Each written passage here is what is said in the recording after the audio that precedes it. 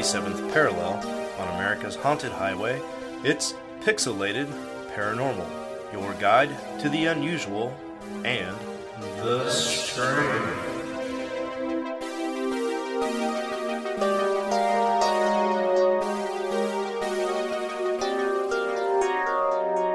Yeah, I know. Hold on. Hey, you know what? Entertain the folks for a second. I'll be right back. What's up, everybody? This is Preston with Pixelated Paranormal, and joining me as always is my co-host Sean, who left the room. Glad that you could join us this evening. We are going to hit up all the creepy news stories that we found out to round out the 2022 calendar year. There's probably some golden oldies in there that you missed.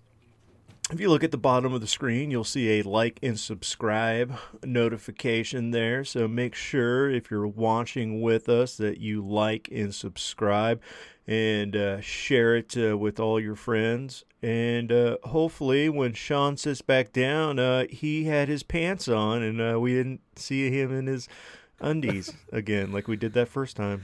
No. Listen, Oh. these are pants. These are actual pants, my friend. Oh, boy. Yeah, I'm a professional. I wear pants now when we record, so nobody sees my plumbing. Oh, boy. My bait and tackle. Yeah, so hey, thanks for warming them up, man. What's up, everybody? Welcome back to Pixelated Paranormal. This would be episode 262. Yeah, I already did this all that. This will be our year... Oh, well, look at that. Live TV, folks. Sorry, the remote to the TV died, and I had to find some AAA batteries real quick. And I had no idea where to find them. But yeah, anyway, this is our end of the year 2022 news roundup, folks. That's where we like to mop up the rest of the news stories that you may have missed and give you a couple that you didn't really care about. And with me, as always, is Presto. Buddy, how are you, sir? I'm good. What's up, all you cool ghosts and goblins, you crococoons and crocodingos and skeletors and skelettes and witchers and witches and whatever the fuck else you want to be. Party like it's 2022 because we only got a few more days. Yeah, that's it, man. I was going to include some Nostradamus predictions and some other, doom porn like that, but I just thought, you know what? We say it every year. This is the big one, folks. But no, things will just keep going on just fine, so don't you worry. You're pretty little heads. Yeah. But Presto, did you have a good Christmas, my friend? I did. The kids got everything that they wanted. There was something called like Diamond Art, Diamond something, where they have this pixelated image of like Starry Night or Mona Lisa, The Scream, Broadway Boogie Woogie was one of them that was in the pack. And then you take this little plastic straw thing and you put the colored stones, the acrylic diamonds on it, and you make this beaded pixelated art. And my daughter got that, and she spent Christmas afternoon putting that together and making Starry Night and The Scream. They turned out really good. And then my son got all the Funko Pop vinyl figurines that he wanted, and got a pair of boxer shorts that says "D's nuts" because he's obsessed with that phrase. And every other conversation with him ends with the one-liner of "D's nuts, Dad." So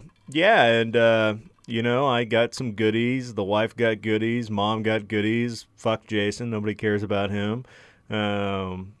He did get a cat blanket that's got a cat in outer space with, rays of sunshine or some shit coming off of it. So he was happy. And then nice. Christmas Day, we went to go see Frightful Night in the movie theaters. And that was a Violent Night. That was a fucking blast, dude. If you haven't seen that, you should go give that a whirl. So, heck yeah. Yeah, Shayla and... Yourself, did you have a good Yeah, sorry, I cut you off, man. This is a little different because the live stream, of course, I can't edit out us talking over each other. But yeah, I assume you're asking how our Christmas was. I was, yeah. Thanks, buddy. Yeah, we had a good one, man. We spent Christmas Eve with my folks and my brother and my nephew Gavin. Had a really good time, just kind of hanging out, eating too much. We had some margaritas and some English cuisine. And then Christmas Day, Shayla worked all day, so I just played Xbox with Corey and his brother Lake for a while. And then watched Hereditary, which, you know, is a classic Christmas film. Yeah. And then Monday we got together with Shayla's folks and hung out with my niece Monica for a while and had Chilianos, had more margaritas, and got this sweet little glass from my mom. It is a little Mars Attacks Tiki glass, and I really love it. It's cute. Yeah, we also watched Violent Night as well, and man, you are not kidding. That movie is a fun time. Yeah. And then have you been playing High on Life? Because I downloaded that over the Christmas weekend. That's a pretty fun game. Yeah. It is, man. Yeah, from the makers of Rick and Morty. Yeah, I really enjoy it, man. It's ridiculous. It's vulgar and cheesy and immature and all the right reasons. And I've played about a couple hours of it now. I think Rob's already beat it, but yeah, it's a good time, man. I really dig it quite a bit, so... Well, we hope all of you folks had a good Christmas, holiday, whatever you celebrate, season. And we're kind of encroaching on the end of the year. Kwanzaa, Planagwanica. Yeah, that might be kind of lizard, but you know. But you could be right. You could be right. Yeah, so we're going to start doing live streams of every night we record. This was not really mentioned or advertised because it was very kind of a little last minute on my part, realizing that Christmas came on Monday, and, well, normally I try to record that early in the week. So, anyhoozle, instead of doing the Ask Me Anything episode, Ask Us Anything episode, we're just going to do a news mop-up real quick, and then I think I'll put out the APB probably tomorrow. So if you guys have questions you would like to ask us, please email us, message us on Instagram and Facebook, text us if you know us personally. The email is pixelatedparanormal@gmail.com. You can send that over to us. You can send us messages. We have a voicemail on the Google Voice, actually, if you'd like as well. Or join the live chat on YouTube. That's very true, too. Yeah, if you're watching the live chat, you can do that. We have the Google Voice of 913-662-3144, which would be really awesome, too. If you want to leave us a little voicemail, you can ask a question. We can play it live. But, yeah, on this episode, just a little bit of news that you may have missed. Now, spoiler alert, we have a total of 7 stories, and the first one here is a bit of a whopper. A man named Andy Hackett from Worcestershire, England, a town that's just as hard to pronounce as the sauce, was fishing in the northeast region of Champagne back in late November when he reeled in a specimen that's been evading anglers and fishermen alike for more than 20 years. That's right, folks, a giant goldfish. That's one of the largest specimens on record. The fish has eluded many anglers for more years and has finally met its match. His nickname is the Carrot, and it is a ginormous 67-pound goldfish. It was placed in the blue water lakes back around 20 years ago, according to the BBC. Hackett captured the infamous leather carp and koi carp hybrid after about a 25-minute fight to reel him in. Initially, it was questionable if there was equipment large enough to properly weigh the specimen, but a weigh-in was eventually conducted and the goldfish clocked in at nearly 70 pounds. That's a big damn goldfish, dude. Holy cow. Yeah. But I've heard stories of people letting goldfish go, in lakes and stuff like that, and they're hardy little bastards, and so There you go. That's why you should never flush them down the toilet, because there's probably a 70-pound goldfish floating around the sewers of New York right now, just all like Blinky off The Simpsons. You know, it's probably got like multiple eyes. The three-eyed fish. Yeah, it's just ready to go to town. There you go. There you go. Well, Hackett has visited the fishery several times, and the carrot, even though was spotted regularly at the lake, was difficult to catch. Just like a general big fish, they're heavy, they're slow, and they just kind of plod around. The carrot only spent a short time out of the water before he was eventually released back into the French fishery so other fishermen can try their hands at reeling him in. Anyone interested in mimicking Hackett fishing prowess can do so, but they have to be patient because the fishery has a 5-year-long waiting list just to get in. Now, pet goldfish are significantly smaller than the carrot and typically only grow to about 2 inches long during captivity. However, they are members of the carp family, which can grow especially large if they're released into the wild.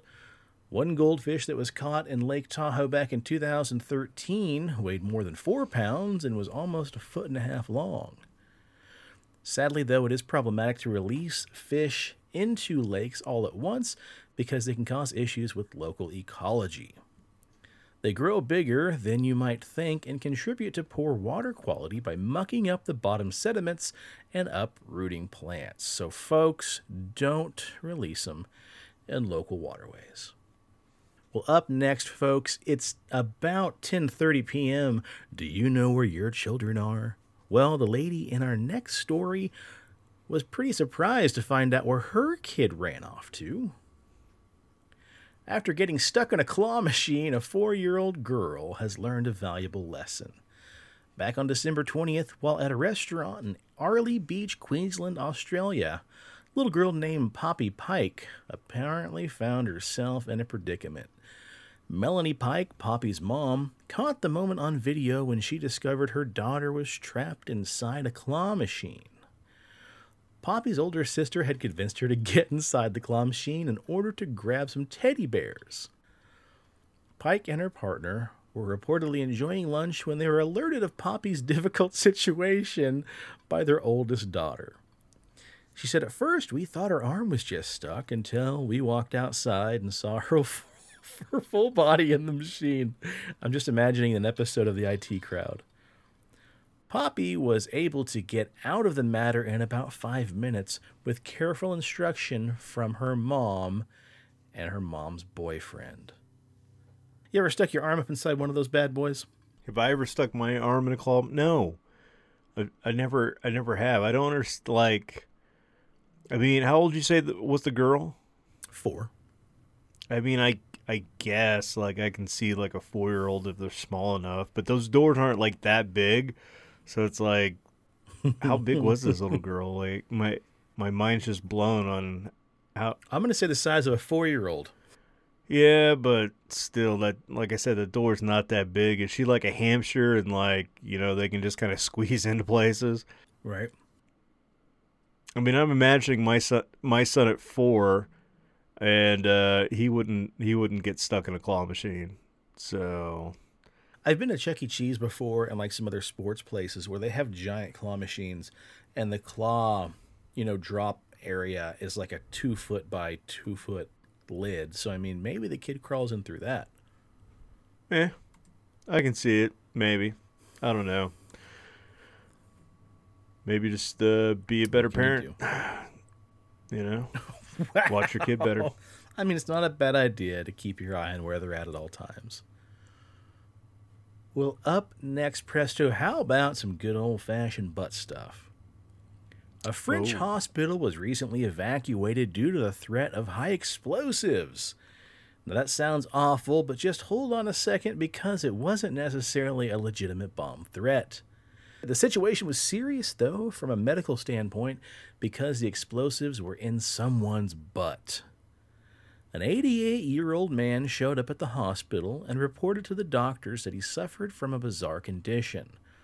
He stated that there was a World War I-era artillery shell lodged firmly inside his ass. and he couldn't get it out. What was a hospital staff supposed to do?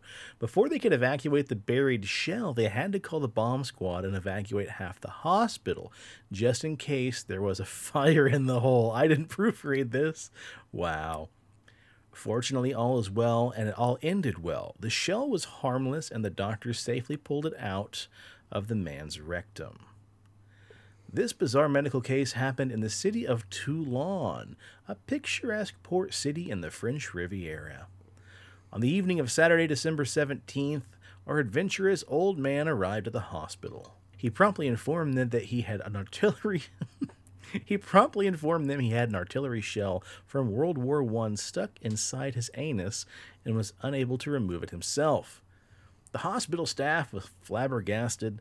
According to a member of the staff, they're used to extracting all kinds of things out of people's intestines, but this was the first time they removed a high explosive. We've removed an apple and a mango, even a can of shaving cream, so we're used to finding unusual objects inserted where they shouldn't be. But a shell? Never! There most likely were a couple of follow-up questions including, are you serious and how did it get there? The French media has not reported, however, how the shell ended up inside the man's butt, so we can only guess. Naturally, the doctors had to take the shell out from where the sun doesn't shine, but first they had to take appropriate precautions should the man develop explosive stomach issues. The hospital management organized an immediate partial evacuation of the premise. Incoming patients were diverted to other hospitals, and only the gynecology, maternity, and intensive care services remained open. To make sure those that were staying at the hospital were kept safe, the staff set up separate tents outside to maintain facilities and take care of the man. Instead of a live round, the shell was a deactivated commemorative item France handed out to the Police, or the French infantrymen who fought in World War I. The doctors could take and then proceed to remove the shell. Unfortunately, for the old man, they couldn't just pull it out, and he required extensive surgery. Surgeons successfully removed a 7-inch long, 3.5-inch diameter shell from within the man's guts. Oh my gosh. Bizarrely, though, an identical story happened almost exactly a year ago. In December 2021, a man in England arrived at the hospital with an artillery shell shoved in his anus as well. What the hell, people? Come on. My cousin Matt, he worked at a hospital in the Wichita area when he was younger, and he was a nurse. And one night they had a patient come into the ER, and he came from a frat party, and they pulled out one dead gerbil and several other items that are not safe for air that this guy had shoved up there, like him and his buddies were Oh my gosh, man. going to Pound Town on the beer, so to speak, and he was really inebriated, and so they just got the forceps and start pulling shit out, literally. Oh boy, that's something else, buddy. Wow. And they had to, sew up the inside of his rectum, and so Matt's like, dude, working in the ER is the best because you just never know what you're going to see night to night, and I'm just thinking the size of a shell from World War II. How do you stretch something that wide? Practice, I imagine. You can train yourself to do all sorts of things, I guess. But I mean, 3.5 inches wide by 7 inches is the size of. I mean, that's bigger than this Mars Attacks Tiki mug, which is, a little bit bigger than my hand. I don't know, buddy. I consider mine an outie, not an innie, so I'm not about to practice that at all. But, use caution. And also, we do not condone shoving military artillery warheads up any orifice in your body. The one that was from the other case a year ago was a World War II artillery shell, so I don't know what's going on, if that's just something that has to do with some kind of good old-fashioned, European holiday celebrations. I'm not really sure. Well, presto, let's keep the theme going and talk about some more buried treasure, shall we? Now, back on episode 198, thanks to our friend and listener Mindy, we covered the story of the famous Finn Treasure. And it looks like, again, the Finn Treasure is hitting news headlines all over again. The famed Finn Treasure fetched over $1.3 million at an auction of nearly 500 individual items from the legendary cache just a few weeks ago. Now, again, you guys remember the Finn Treasure was hidden back in the Rocky Mountains by Forrest Finn, this eccentric art dealer, after he found out he was going to pass away.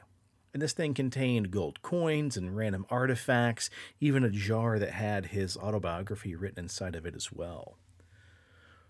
Well, the ultimate fate of the riches remained uncertain until this past November, when Heritage Auctions announced that they had been enlisted to sell 476 pieces of the treasure by a private group that had purchased the cache. When the month-long auction concluded on Monday evening, all of the items had been sold for a grand total of $1,307,946. The highest priced piece of the collection was a huge gold nugget that weighed over 1 pound, going for an astounding $55,200 by itself. Meanwhile, the most intriguing item was the sealed glass jar containing what was said to be a 22,000-word autobiography penned by Finn that was purchased for a whopping $48,000 itself. Now, it remains to be noted yet whether or not the new owner is going to open and reveal what the art dealer had written in his autobiography yet or not. But for those of us wondering, with my budget, could I afford a piece of this treasure? You could have gotten your hands on a piece of 3 grams of gold dust, which sold for $900. What do you think, man? Would you have kept all this together, or would you have pennied it out, piece by piece as well? I kind of think it'd be cool to keep it together, but then again, to be able to say, oh, hey, I got this little trinket, it's a keychain that was inside the Finn Treasure. What do you think, man? I would have kept it for a couple more years, especially, dude, our economy's going to shit right now, and, the value of everything is going down. I came home the other night, and Mom was watching YouTube again, and she had the PBS. Mom was watching YouTube again. What's that? Oh God, what's that show called on PBS where people bring in their trinkets and stuff, and they have the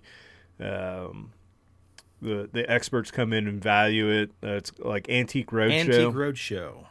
Yeah. And so it was an older Antique Roadshow from 2008, 2009, but then when they valued the item off in the corner, they'd say current value for 2022, and virtually 95% of the items were all lower in value. So somebody had, let's say, this lady's grandfather made jewelry for the Tsar, and he had made a pair of cufflinks for Tsar Nicholas, and then right before he escaped, Tsar Nicholas gave it back and said, take it with you.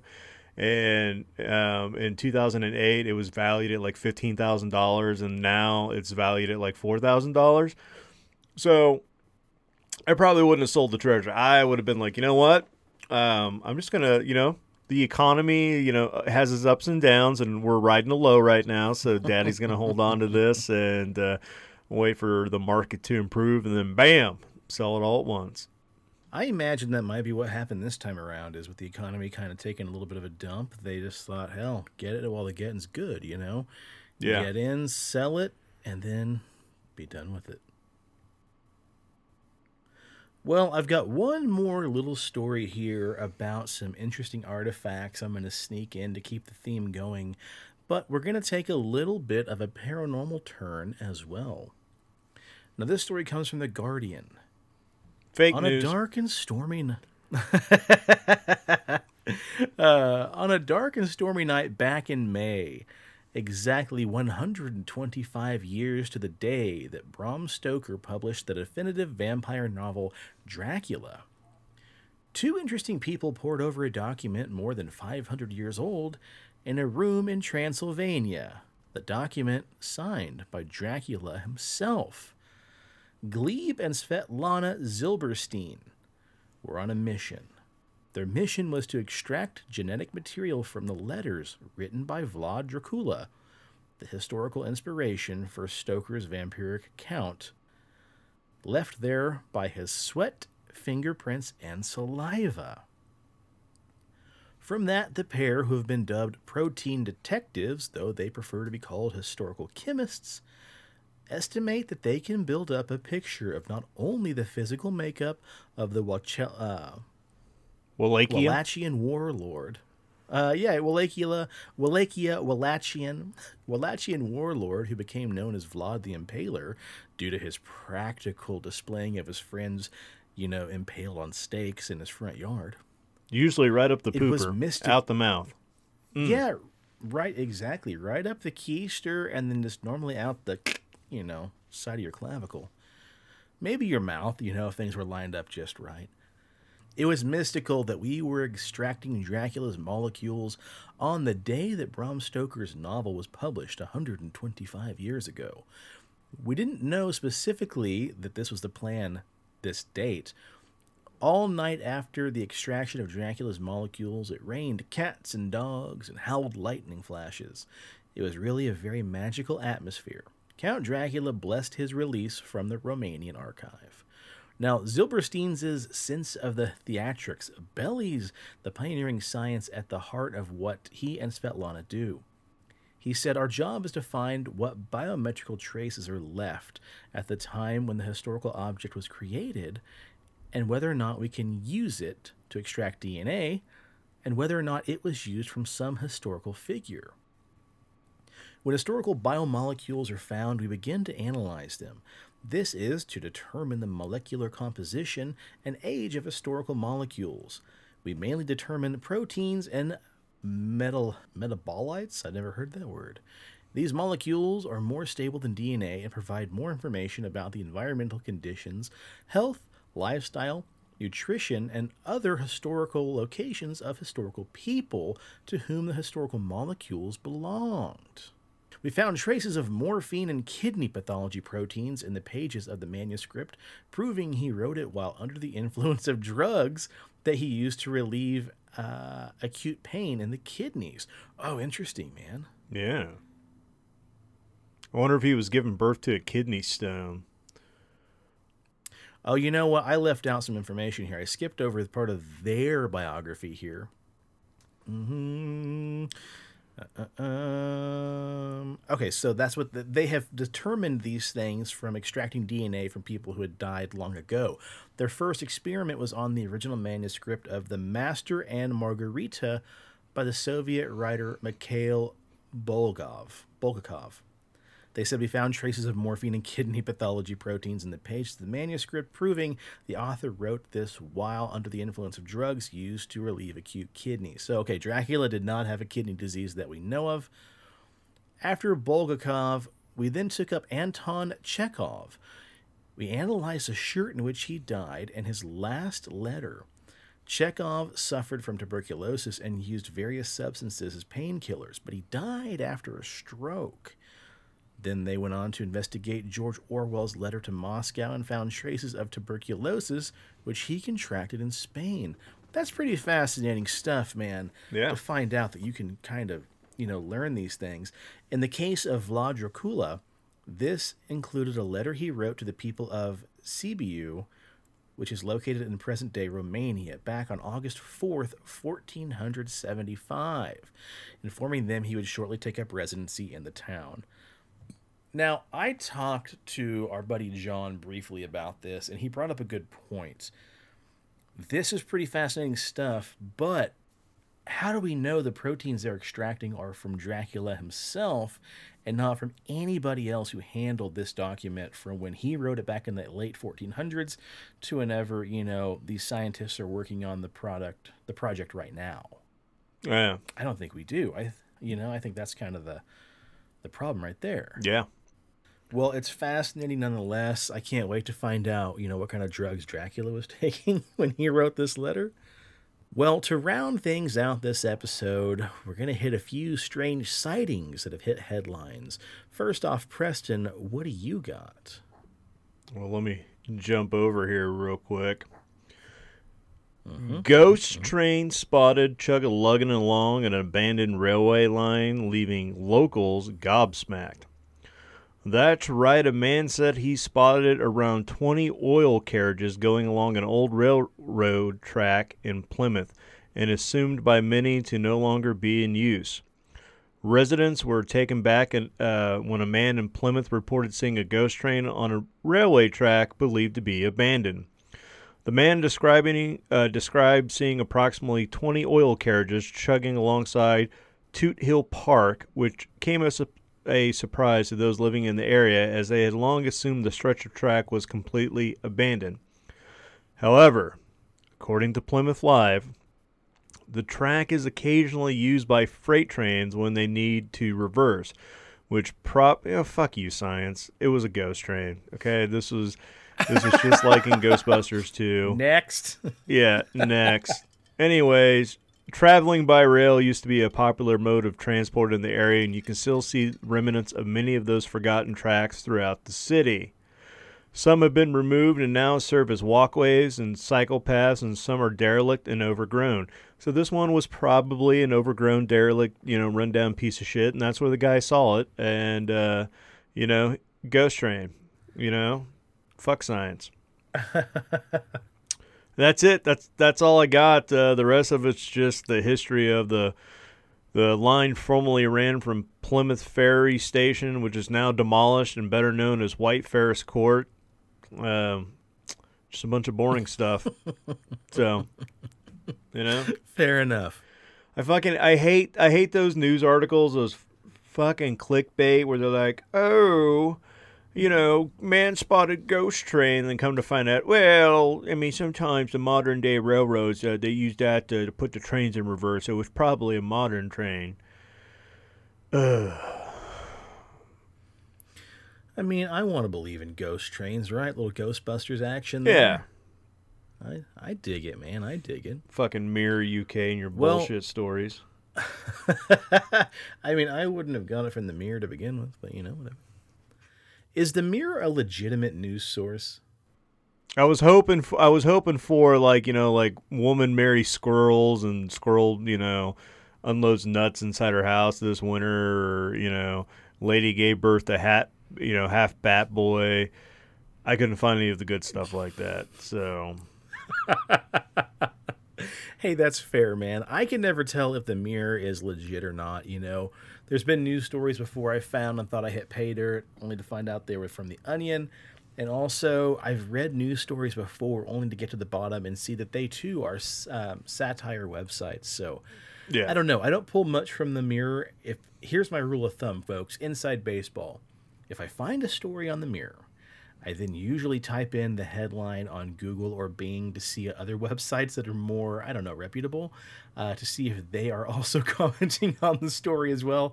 But no, you're right. I read about the ghost train on a few other websites as well today, so I think we're safe on that one. But okay.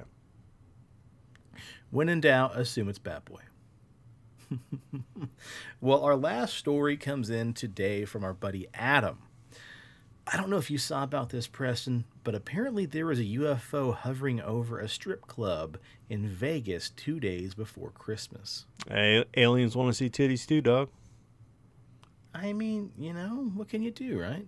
Yeah. Workers at the Sapphire Gentlemen's Club on Sammy Davis Jr. Drive published the first videos early on the morning of Friday, December 23rd.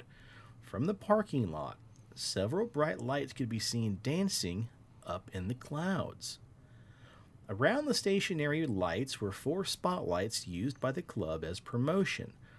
But just hanging in the clouds is what appeared to be 4 white lights and 3 red lights. Immediately, you can hear people in the video recording the strange event, speculating of whether or not it was a UFO, hovering just above the club. And it turns out they were not alone. 8 News now also heard from a worker at a nearby marijuana growing business that he too saw the lights. Both the Gentleman's Club and the marijuana grower mentioned to 8 News that the lights stayed in place for more than an hour. Which is super weird, man. I mean, again, jokes to be made about strip clubs and, weed growing operations, but I don't know. Scientists, again, let's thumb our nose at them, are saying the night's weather was relatively cool and there were low-hanging clouds, which leads to speculation that it was nothing more than reflections of the lights along the Las Vegas Strip. It turns out this could very well be correct, but not completely correct, since it's never been seen before outside of that night in this area. 8 News talked to meteorologists at the National Weather Service in Las Vegas and were told that since the lights in the clouds did not appear to move, the temperature in the clouds was cold enough, and there was a good chance what the people that night saw is a phenomenon called light pillars. Swamp gas. Light pillars are basically, yeah. Light pillars are described as being long pillars of multicolored lights streaking through the sky, seem to be perfect backdrops for impelling alien invasions, but in reality, light pillars are a common effect that can be found all over the world, aka swamp gas. Other people online are even trying to match up the lights with some other larger hotel casinos along the strip to see if they can get the pattern of lights to match up, which I think that's awesome. I mean, let's rule it out. If it's aliens, by God, I want it to be aliens. But, if it's just going to be, a Wyndham or, the Mirage, then come on, let's get it out. The red lights, they say, could have been from Resort World, and other white lights could have been from the Wynn, Encore, the Stratosphere, and the Palace Station. But I don't know. Have you seen the videos of that? It's pretty wild just to see it. Fingers crossed, it's aliens. I'm not saying it's aliens, but it's aliens. Well, we'll have to wait till next year to find out. Yeah. Well, my friend, what else you got? Anything else? Are we cutting this one short for the last episode of 2022? Yeah, I think we should. So I ain't got nothing Okay, else. fair. So my son texted me that was stopped by to watch us for a little bit. I don't know if he's still watching or not. But what's up, buddy? Thanks for tuning in. Dad loves you. Yeah, what's up, dude? Thanks for watching. Thanks for everyone who dropped by. This is kind of an impromptu recording. But like I said, we're going to get on to a regular night and a regular time and do these pretty much from here on out, unless something prevents us. But we'll keep advertising these midweek to let you guys know, hey, be there at this day and this time, and we'll get after it. But I think that about does it for now. We hope you guys all had a great holiday. We hope that you guys have a happy new year. If you're on the social medias, please check us out. PXL Paranormal on the Instagram. The Pixelated Paranormal Podcast. If you're on Facebook, check us out on iTunes, Apple, whatever it's called these days. We are also on Stitcher, Google, and pretty much any other podcast outlet that I can think of right now. So, Preston, what do you got about YouTube, buddy? You've been really making this a passion project. Oh, yeah. So 226 subscribers, 149 videos. If you're watching right now, or maybe it's not a live stream anymore. It just goes back to our regular video feed, and you're watching it later this week. If you look at the bottom right-hand corner, there's a nice green alien splatter of blood that says like and subscribe. You should probably follow those instructions and like, subscribe, and share with all your friends so that we can grow the YouTube channel a little bit and, get our podcast to the further reaches of the 37th parallel and everywhere else in the world. There you go. And while you're at it, if you want to support us, please, if you're on Apple Podcasts, give us a rating, give us a review. We would absolutely love to share that on an episode. If you have listener stories that you'd like to submit yourself, we're always looking for those. We're always up for another big old listener story episode or even a two-parter like we've had to do recently. Send us your stories to pixelatedparanormal@gmail.com. Please also, you can message us, do Instagram, you can do Facebook, whatever you'd like to do. And I'd like to give a shout out here to Dravey. Dravey commented on our Christmas special, episode 260. Shit, is this episode 261? Did I really goof that up earlier? Yeah, maybe. I wouldn't put it past me. Anyway, Dravey said, love the holiday special, and especially the different format. Being able to see y'all was a nice treat. Nailed it. And thank you very much, Dravey. We appreciate that. Yeah, thanks, buddy. Yeah, dude. All right. Well, what else you got, buddy boy? And as always, if you need a beard, if you want a beard, if you want to grow the best beard that you can grow while you're riding your ghost train or, maybe spotting a UFO, or maybe you just pulled out a 70-pound goldfish out of a lake in England and you're about to get your photo taken and you want to look the best that you can look, you're probably going to look like a scuzzer if you don't have Big Dob's Beard Balm in your beard. So you should go over to BigDobsBeardBalm.com and use promo code PXLPARA for 20% off your order. And you can pick yourself up some scents like bay rum, fresh, citrus, mint, classic, and sweet tobacco. Well, I've been rocking the classic in my beard lately, and looks good. It smells good. So get it all. Get it at Dobbs. I dig it. Looks good. Looks real good. And if you're in the Wichita area, please stop by and see our dear friend Leslie and the rest of the gang at CD Trade Post Pawnee and Seneca. All right. Until next time, guys, please get your questions sent in. We'll do the AUA, Ask Us Anythings. Yeah. On the next episode for our New Year special in 2023. But until next time, cheers to the weird shit the world knows of us or love to talk about it. And stay spooky and stay on the paranormal highway. The cast at Pixelated Paranormal would like to thank you for listening to this week's episode. Pixelated Paranormal is here to tell you tales of the fantastical, the strange, the unknown. Tales that will move you a little further down the paranormal highway. If you'd like to share your own listener story, we would love to hear it. Email us at pixelatedparanormal@gmail.com. Again, that's pixelatedparanormal@gmail.com. We'd really love to hear from you. Again, thanks for listening to this week's episode of Pixelated Paranormal, your guide to the unusual and the strange.